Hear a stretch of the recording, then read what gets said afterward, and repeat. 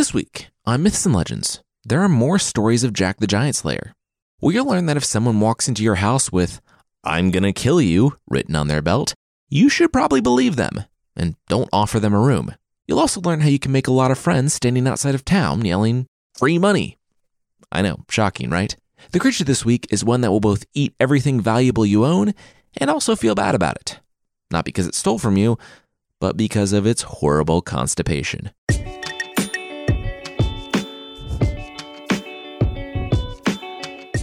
This is Myths and Legends, episode 157, Giant Problems.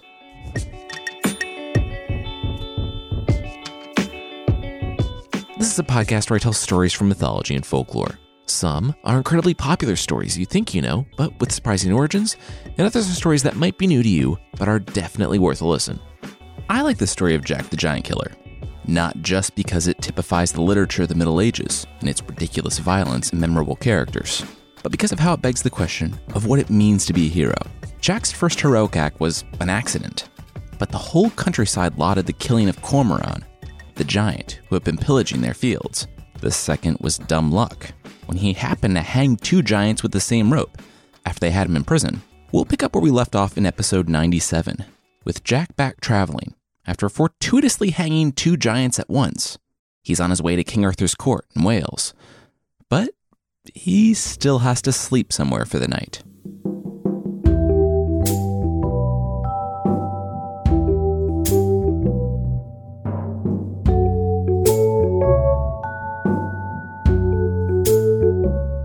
You know, I'm not telling people how to murder. There's a lot of true crime podcasts out there for that. But when someone is thinking about murdering someone in their sleep, it's maybe not a good idea to mutter in the next room, "Though here you lodge with me this night, you shall not see the morning light. My club shall dash your brains outright." To be fair, Jack, who wore Jack the Giant Killer on his belt, decided it would be a good idea to stay the night with a two-headed Welsh giant. Mistakes were made all around. Jack, very much catching on that giants were not the smartest, came up with an idea. He waited until he heard the creak of the giant's bed in the next room, and then crept from his own bed, stuffing the blankets with things that were not him. He snuck over to the corner and waited. In a matter of minutes, Jack heard the giant quietly open the door and walk into the room, a club in each hand. Both of the giants' heads looked at each other, grinned, and brought the clubs down hard on Jack's bed, not stopping until they heard the satisfying crack of what was surely Jack and not a heap of their belongings, because they couldn't whisper to each other despite literally being inches away. Satisfied that the body was dead, but not wanting to turn on a light to confirm it, I mean, if they lit a lamp, then they'd be up all night, the two-headed giant lumbered back to his room, and, in minutes, Jack heard twice the giant snoring through the wall. Now, if this were me, I would be out that window so fast. Well, scratch that. I would have bolted as soon as I saw it was a giant. But Jack is not me. He emptied the blanket of all the broken stuff, brushed it under the bed, and went to sleep. He was up mere minutes before the giant the next morning, and the two heads couldn't really believe what they were seeing when Jack emerged from the room, flattening out his bedhead. He nodded. "Hey, how's it going?" The giant asked if Jack felt anything the night before. Oh, they probably meant the rats. Yeah, the rats were a little annoying. Sometime in the middle of the night, a rat must have crawled on top of him and slapped him with her tail a few times. He almost woke up. The giant's two heads gasped. At breakfast, the giant had to hide his trembling. There was a reason for the belt. This was Jack the Giant Killer. So the giant decided to play nice. He gave Jack a pretty standard giant breakfast of 4 gallons of hasty pudding, which is like a porridge. Jack thanked him, picked up the bowl, and downed the whole thing. After barely managing dinner the previous night, remember he spent the previous day in jail and traveling, Jack knew he was going to have to find a solution for breakfast. So find a solution he did. In the room where he stayed, there was a leather sack, and Jack had strapped it to his body underneath his heavy coat. He drank as much of the hasty pudding as he could, but the rest of it went into his sack underneath his coat. Jack sat back, contented, with the warm porridge against his body, and he chuckled. He sat up. "Hey, did the giant want to see a magic trick?" The two giants looked at each other and nodded. Yeah? Who didn't? Jack shrugged. Fair enough. Jack found his hunting knife in his bag, handed it to the giant to have him see it was a real knife, and then Jack jammed the knife into his own stomach. He screamed, the giant screamed, and the porridge spewed out onto the floor and table. He, of course, hadn't actually stabbed his stomach. He just stabbed the bladder of 3.5 gallons of porridge underneath his coat. Jack paused to take in their screams and laughed. The giants stopped screaming and looked at Jack, laughing. And they asked, how did he do that? Jack smirked, setting the porridge-coated knife down. Magic.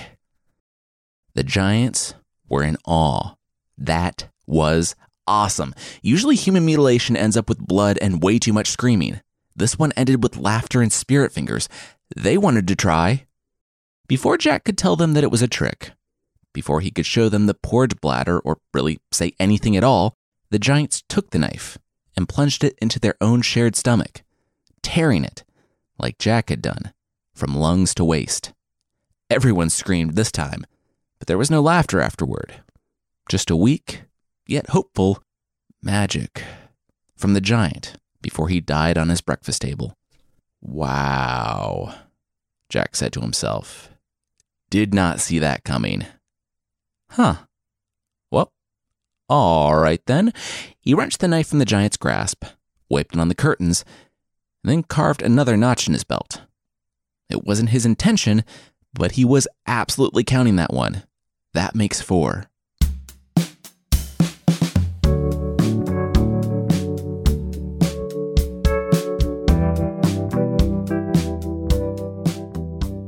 Real quickly, we're going to cut to King Arthur's court. But it's not our current King Arthur timeline. It's like an alternate universe Arthur, where he has a teenage son with Guinevere, something that never actually happened in the main narrative. So there's no reason to be confused because we've never talked about it. Anyway, the 40-something King Arthur patted his teenage son on the shoulder. He remembered his first call to adventure. Wait, no he didn't. He drew the sword from the stone and had been dealing with political crap from that point on. Huh. Anyway, Arthur's son had made his choice. Like so many of Arthur's knights, the boy was going out adventuring in Great Britain. There was, somewhere in Wales, a woman that was possessed by 7 demons. She was a beautiful, noble woman, so the prince was going to free her and marry her. Hopefully in that order. Arthur knew better than to try to stop his son, and on some level, he was probably pretty proud. He gave his boy his blessing. Unlike Arthur's knights, however, his son was not a light packer. Instead of a small saddle pack and squire, Arthur's son went with a horse to ride and a horse packed with gold. Very discreet and safe way to travel the medieval British countryside. When he arrived at the first village a few days down the road, excited to be out and more than a bit weary from lack of sleep, he found a vast crowd of people dragging someone up to stand trial. When Arthur's son saw who or what it was, he facepalmed. It was a corpse. They had arrested a man after he died for the large sum of money he had owed in life. The prince shook his head. This was his time to be a prince. This was his time to step up. He stood between the dead man and the crowd and announced that the creditors should be ashamed of themselves for their cruelty. Go and bury the dead and come to Arthur's son's camp outside of town. There, the man's debt shall be paid. He stepped down, a smile of smug satisfaction on his face. Princely duties done.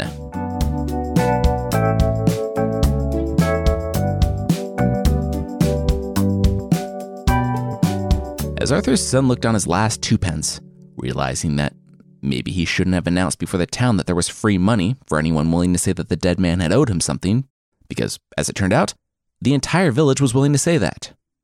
By the time he realized it, he couldn't go back on his word. The villagers would have to answer for their dishonesty someday. But the villagers, arms weighed down with gold, were more than willing to take that chance. Hey, Arthur's son heard from the mouth of the tent. He looked at the 2 pence in his hands. Did the dead man owe you money too? No, the young man at the entrance said.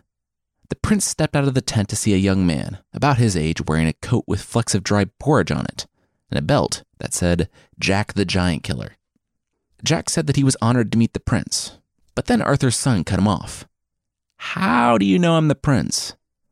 Arthur's son asked, next to what remained of his silk tent and horse that had been used to exclusively haul gold. "Well, for starters, you're not covered in Look, it doesn't matter. I'm not here for your money," Jack informed the prince.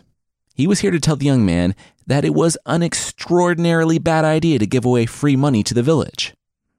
The prince sighed. Yeah, he had figured that one out. Jack said that he had been on his way to King Arthur's court to pledge himself to the legendary king. But this had been a fortunate meeting. He bowed low before the prince, saying that while he didn't possess a sword, those were super expensive, he would serve the prince. The prince told him to rise. He had no money. Jack laughed. Welcome to the rest of Britain in the Middle Ages. He might not have money, but he was still an honorable man, as evidenced by his generosity. Besides, if nothing else, Jack still got a horse out of the deal, and no longer had to walk everywhere. They slept in what remained of the tent. It, too, had been stripped clean of embroidery and expensive silks to pay the dead man's very real and legally binding debts. The next morning, as they rode from town, an old woman stood beside the road. "Don't do it, don't make eye contact," Jack said as they passed the mumbling elderly woman. Arthur's son couldn't help himself.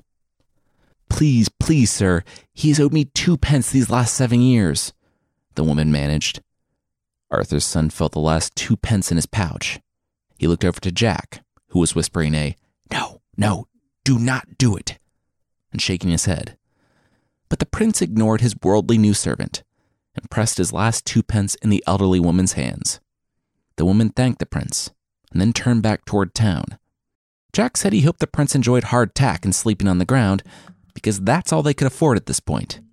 The prince smiled and said that sometimes doing what's right is its own reward. Neither of them saw the elderly woman straighten up and jog back to town to brag about how she got another 2 pence out of the prince.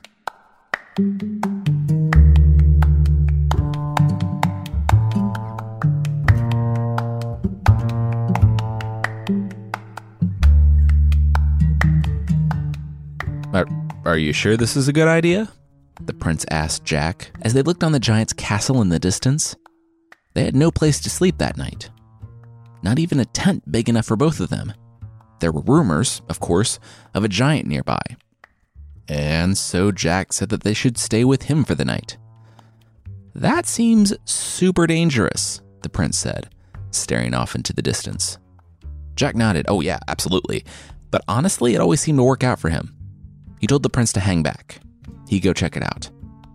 Arthur's son yelled out, asking Jack what he was going to do. Jack threw up his hands. He had no idea. He'd figure it out on the way. Hey, you home?" Jack yelled as he pounded on the door. The giant, with 3 heads this time, popped them over the wall. "Who was it? Someone he could eat?" The giant laughed. He was joking, of course. He would eat anyone. "It's your cousin Jack. Come on, bud." The giant grew wide-eyed. "Yeah, hey, Jack. Jackie boy, long time no see. Yeah, it's been what, like 10 years? When was the last time our family got together? In that castle we took ridiculously easily and then lost somehow more easily?" Jack reminded the giant, not at all making it up as he went along. The giant smiled. "That's the one. How's it going?" Not great, bud." Jack barked and glanced behind him. "You know King Arthur, right? The one with the sword and stone and the knights and the moral ambiguity? Yeah, his son is on his way here right now.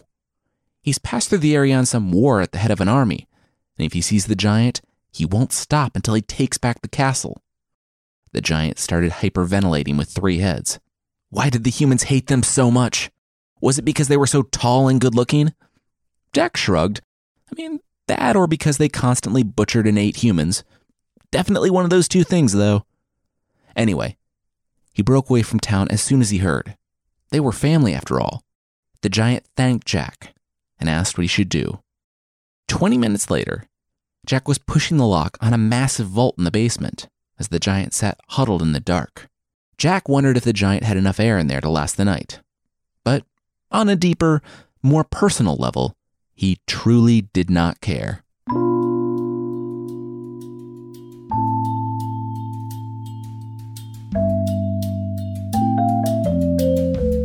We'll see how a giant feels about being left in a damp, cold vault all night, but that will be right after this. Join us today during the Jeep Celebration event. Right now, get 20% below MSRP for an average of $15,178 under MSRP on the purchase of a 2023 Jeep Grand Cherokee Overland 4xE or Summit 4xE. Not compatible with lease offers or with any other consumer incentive offers. $15,178 average based on 20% below average MSRP from all 2023 Grand Cherokee Overland 4xE and Summit 4xE models in dealer stock. Residency restrictions apply. Take retail delivery from dealer stock by 4/1. Jeep is a registered trademark. You've worked hard for what you have. Your money, your assets, your 401k, and home. Isn't it all worth protecting? Nearly 1 in 4 consumers have been a victim of identity theft. LifeLock Ultimate Plus helps protect your finances with up to $3 million in reimbursement. LifeLock alerts you to identity threats you might miss. And if your identity is stolen, your dedicated U.S.-based restoration specialist will work to fix it. Let LifeLock help protect what you've worked so hard for. Save 25% off your first year on LifeLock Ultimate Plus at LifeLock.com/aware. Terms apply. All right, now back to the show.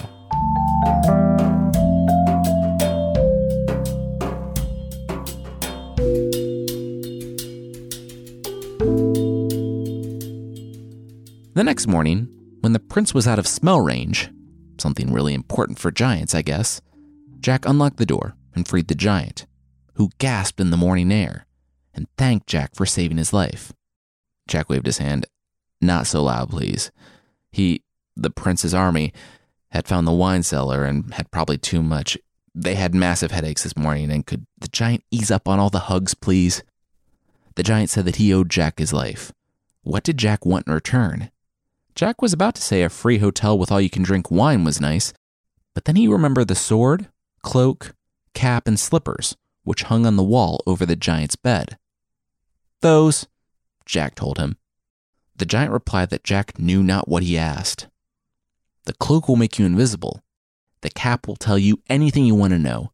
The sword will cut anything in half, and the slippers will take you anywhere you want to go in a second. Jack cocked an eyebrow, and that was supposed to dissuade him? The giant owed Jack his life. Go get those things now. So, Jack the Giant Killer finally let a giant live. But only because that giant basically turned him into a superhero. And sleeping in a damp, cold vault all night had given him a cough that no amount of medieval leeches could cure.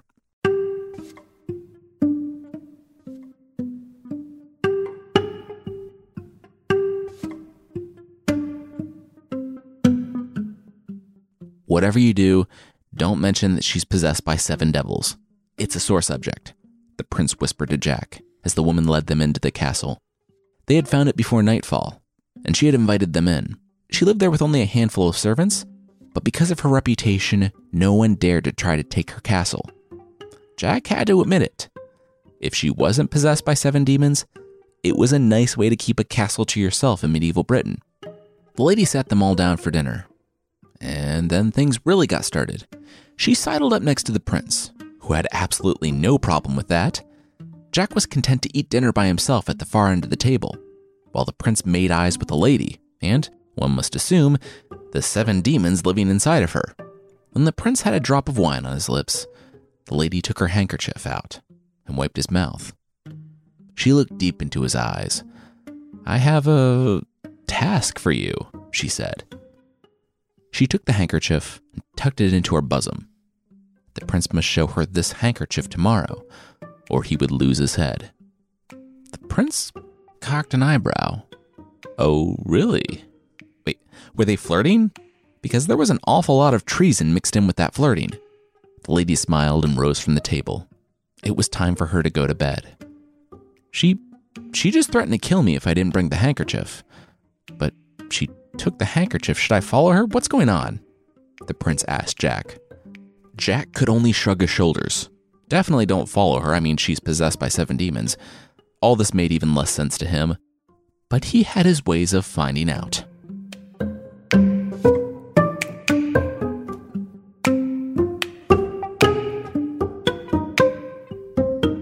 Minutes later, as Jack watched from the safety of his invisibility cloak, he saw the lady rise from bed and just stand there in the darkness of the room, staring at the wall.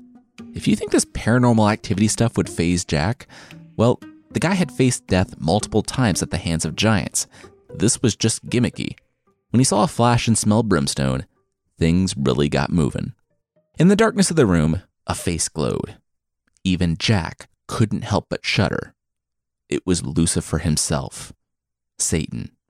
7 voices cried out in unison from the lady of the castle, telling their master the plan to kill the son of King Arthur through a complicated hide-and-seek game. Because they're demons, it's not like they could just kill him anyway. They pulled the handkerchief from the lady's dress and handed it to Satan, where the demon smiled a sinister smile and placed it on the high shelf in the room. Yeah, the fate of the future of this Britain hung in the balance. King Arthur's heir would die if he didn't have this handkerchief, and the devil used the same method one would use to keep it out of reach of a toddler. The devil vanished from the room. The young lady collapsed on the bed. And Jack grabbed the handkerchief and got out of there.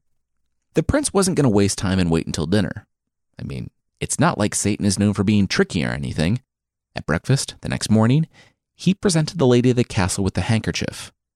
She froze. The high shelf didn't keep it away from him? This guy was good. During the day, the lady excused herself, and the demons once again called on their master. They groveled before him as he chewed them out for betraying his trust, none of them really choosing to point out that it was his plan to put it on the high shelf. The devil told the lady what she was to say at dinner that night. At said dinner, the lady turned to the prince, saying that she had another task. Show me tomorrow morning the last lips I kissed tonight, or you will lose your head. The prince, without missing a beat, said that he would be able to tell her the last lips she kissed, if they were his lips. Oh, look at you and your moves, the lady said. But no, show her the lips or he died. Night. Still shocked at this being 2 parts flirting and 1 part treason, King Arthur's son looked with consternation at Jack, who rolled his eyes and told the prince that he would take care of it.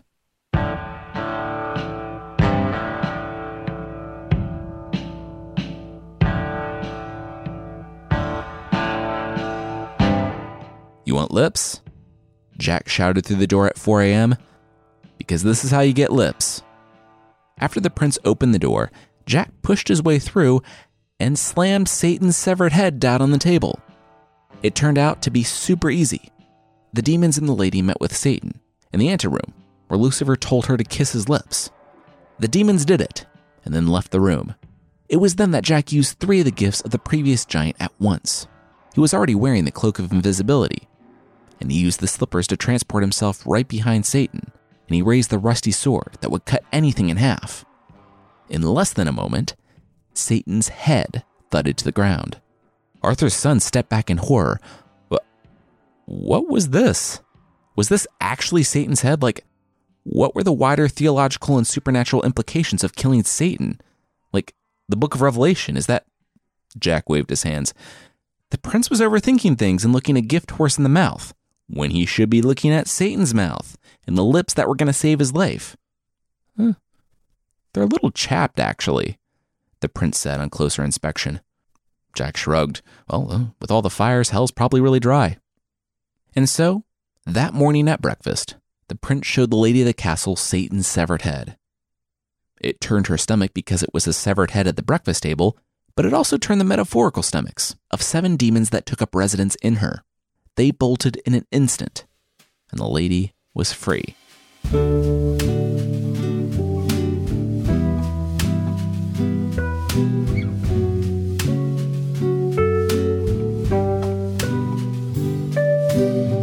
Killing giants before the gifts had been too easy. Shooting fish in a barrel would actually be more difficult. But he was Jack the Giant Killer, and he was bored. Jack had escorted King Arthur's son and the lady of the castle back to Camelot, where he was the best man at the prince's wedding, and became a knight of the Round Table to boot. Almost immediately bored of the night's drama, and more than a little unnerved by some doofus named Yvain, who kept a lion as a house cat, Jack left to do what he did best: kill giants. It was, after all, embroidered on his belt. He had tracked the giant to a clearing, where the creature sat on a log. Jack sat not 6 feet from him, saying that it wouldn't be long before he had the giant by his beard. Jack actually missed it first, and cut the giant's nose off. It wasn't until the second try that the giant's head came crashing down. When Jack went to the giant's lair, he freed all the captives the giant was fattening up to eat and added more chests of gold to his personal fortune. It was cool, he supposed. And things continued like this. He killed Thunderdell in the Northern Dales, the two-headed giant that was driving all the farmers and peasants from the land like chaff on the wind. Jack took off the invisibility cloak and led the giant to a bridge that Jack had weakened. The giant dropped when he found the broken plank. He was being held in place by only his two heads. When Jack relieved him of those, the giant crashed to the valley below.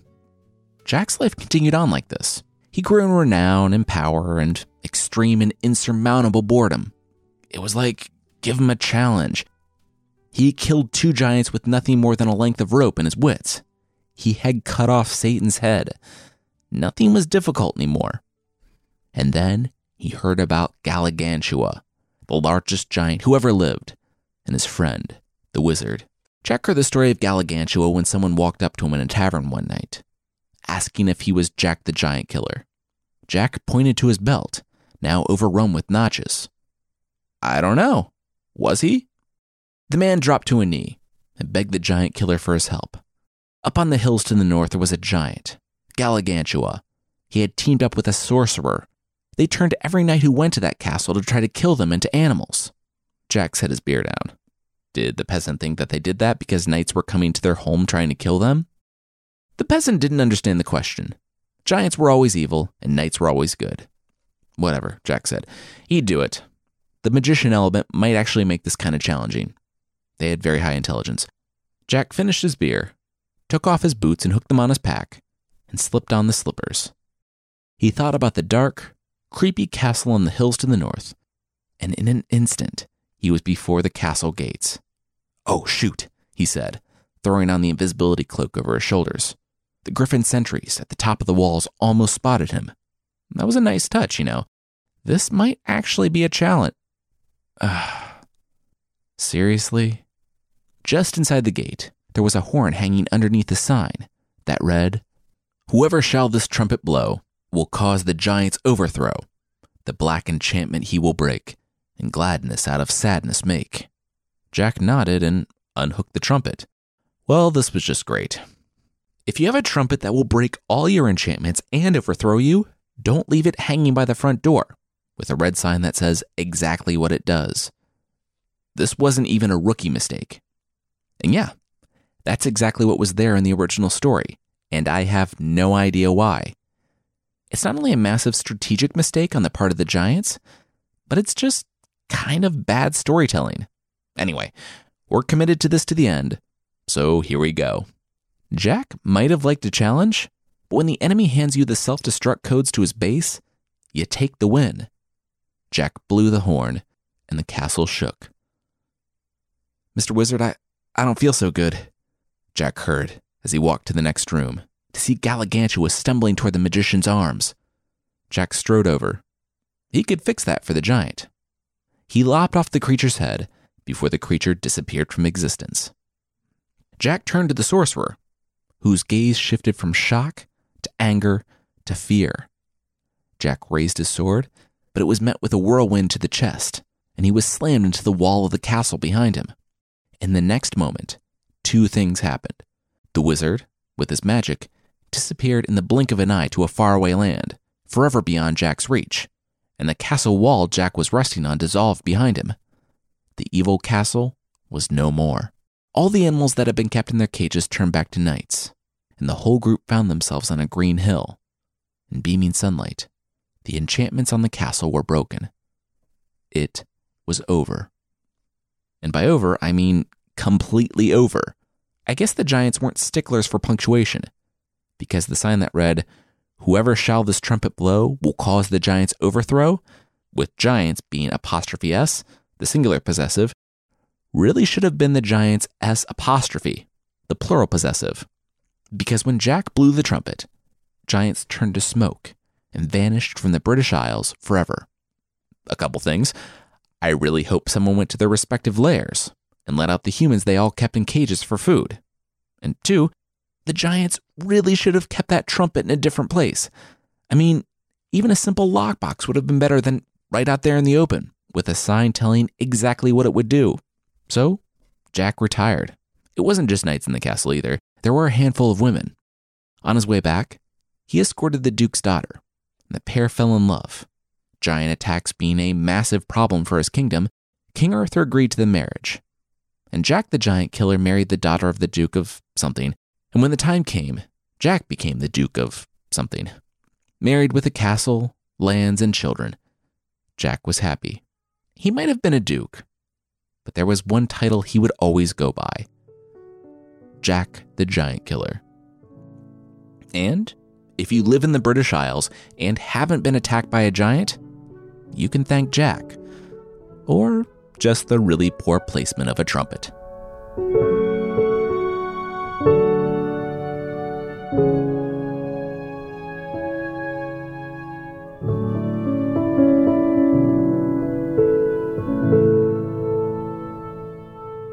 That's it for the story this week. Next week, we're back on the boat to the Trojan War. Or sleeping beside it, because that boat is stuck at the last port in Greece. And, thanks to a misstep by High King Agamemnon, the Greek fleet isn't going anywhere. There is one thing that Agamemnon could do to get things moving again, but he just can't bring himself to do it. If you'd like to support the show beyond telling a friend or leaving a review on Apple Podcasts, there's also a membership thing on the site. For less than the price of a squirrel toilet seat decal, a decal that makes it look like a giant squirrel is crawling from your toilet, in what is now my nightmare, you can get extra episodes, source pack ebooks, and ad-free versions of the show that aren't a way to shock your guests when they already have to go to the bathroom. I mean, seriously, think about timing on that one. Check out support.mythpodcast.com for more info on the membership.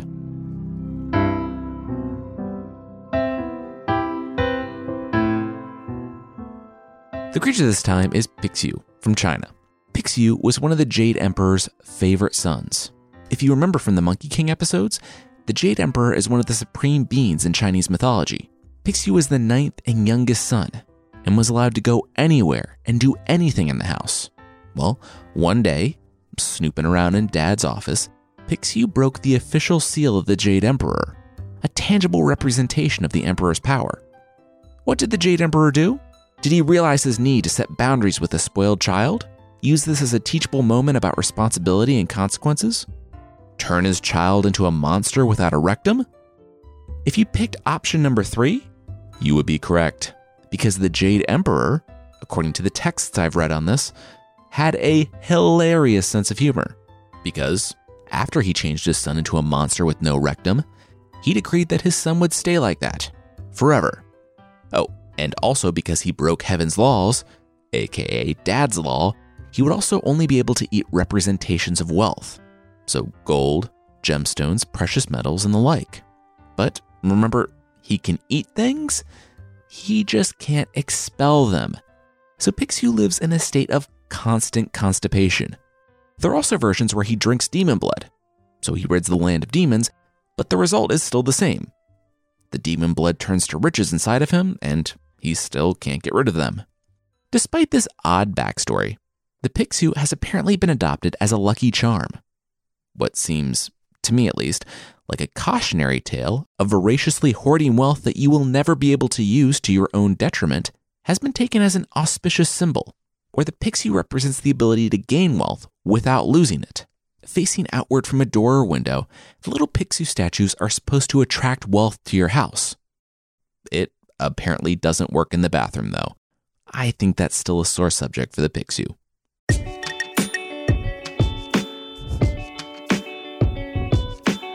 That's it for this week. Myths and Legends is by Jason and Carissa Weiser. Our theme song is by the band Broke for Free, and the Creature of the Week music is by Steve Combs.